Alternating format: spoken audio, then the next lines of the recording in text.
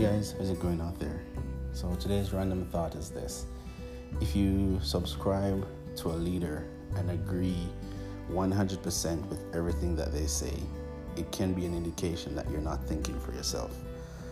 Any person in a leadership position, be it a boss, be it a group leader, be it a pastor, be it a prime minister, a president, whatever position they're in, if you always agree with everything that they say, then I think it's an indication that you're not really thinking for yourself. You're being fed by this person. We're all different people. We all have a mind of our own. We all think differently. Of course, you can agree a lot with a person's philosophy, but if every single thing that this person says or does, then you're in agreement with them, then I think something is wrong there.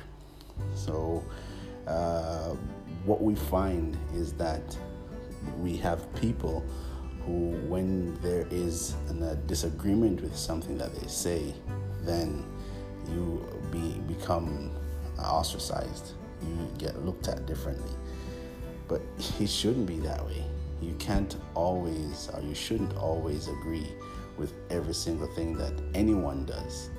You have a mind of your own, as I mentioned, so you can think your own thoughts.